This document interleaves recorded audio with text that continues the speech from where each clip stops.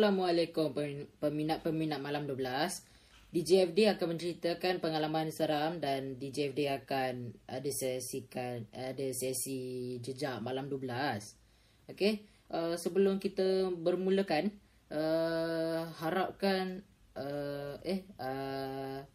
ingatkanlah pengalaman misteri ini adalah satu hiburan. Jangan percaya apa yang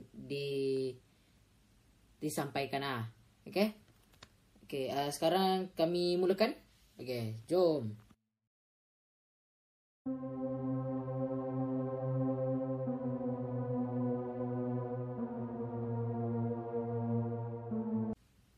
Okey, cerita pertama malam ini dengan bertajuk Tunang Aku Hantu. Assalamualaikum DJFD. Waalaikumsalam. Nama samaran saya adalah Saiful. Saya dulu pada tahun 2012, saya dengan tunang saya pergi untuk date di taman. Tunang Saiful berkata kepadanya, mereka hendak ke mana? Saiful menunjuk dan berkata, "Tu kat situ, tempat gelap dan sunyi." Okay. Mereka terus jalan ke satu bangku taman. Setelah beberapa minit berbual, Saiful hendak cium tunang dia. Astaghfirullah. Saiful sekarang sedang trauma kerana dia melihat muka putih pucat di muka tunangnya seperti muka hantu.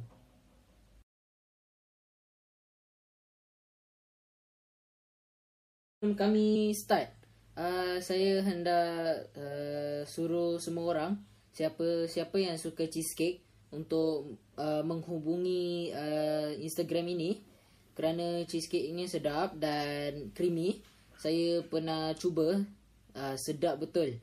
Okay, ini foto cheesecake-nya dan kalau anda hendak membeli, silalah PM akaun ini. Okey, jom pergi ke cerita kedua. Okey, jom.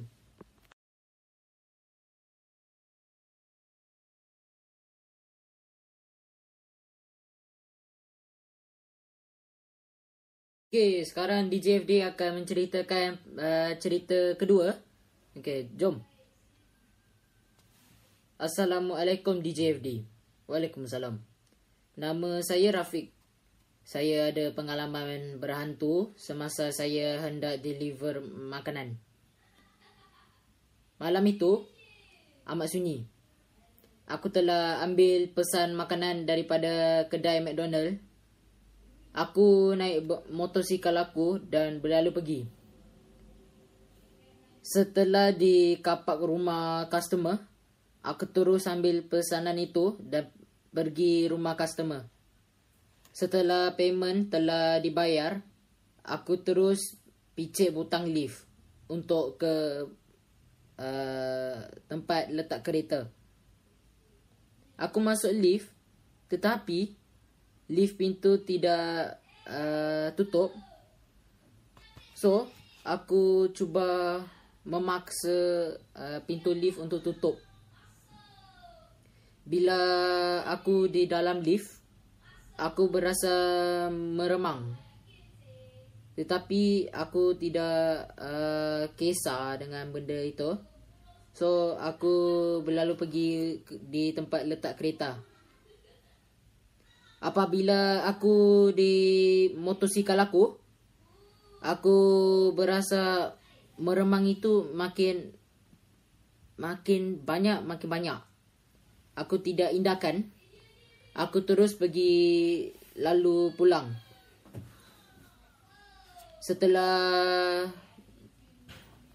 berjalan sebanyak 50 meter di lampu isyarat, aku telah merasakan yang motosikal aku ini berat. Aku apalah semacam orang normal, aku pergilah melihat apa tu. Bila aku pusing belakang, Astaghfirullah, Astaghfirullah, Allah, aku ternampak makhluk pocong di JFD. Okay. Setelah melihat itu, aku pergi ke sebuah kedai di bawah blok aku, dan Alhamdulillah aku tidak dikacau oleh benda itu.